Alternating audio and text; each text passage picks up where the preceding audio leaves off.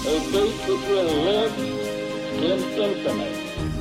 We hold these truths to be self-evident. That all men are created equal. War has at all times called for the fortitude of women. I regard myself as a soldier, though a soldier of peace.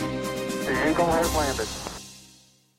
Welcome to the Today in History podcast, where you learn about an event that occurred today, December 30th, from history. Today's episode is titled, Southern U.S. Border Established.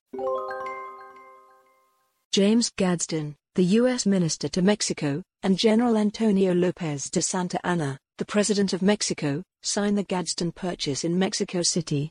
The treaty settled the dispute over the location of the Mexican border west of El Paso, Texas, and established the final boundaries of the southern United States.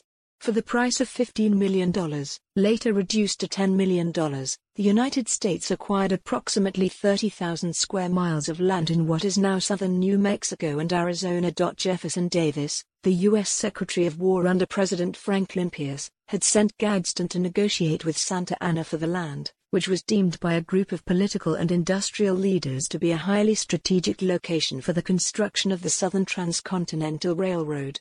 In 1861, the Big Four leaders of Western Railroad construction, Collis P. Huntington, Leland Stanford, Mark Hopkins and Charles Crocker, established the Southern Pacific branch of the Central Pacific Railroad. Read more, The Violent History of the U.S.-Mexico Border. Today's historic event is provided by History.com. You can find a link to the article in the show notes. Help support the podcast by rating us on your favorite podcatcher, or support it on Patreon by visiting patreon.com/autopod. Thanks, and tune in tomorrow for an all-new episode of Today in History.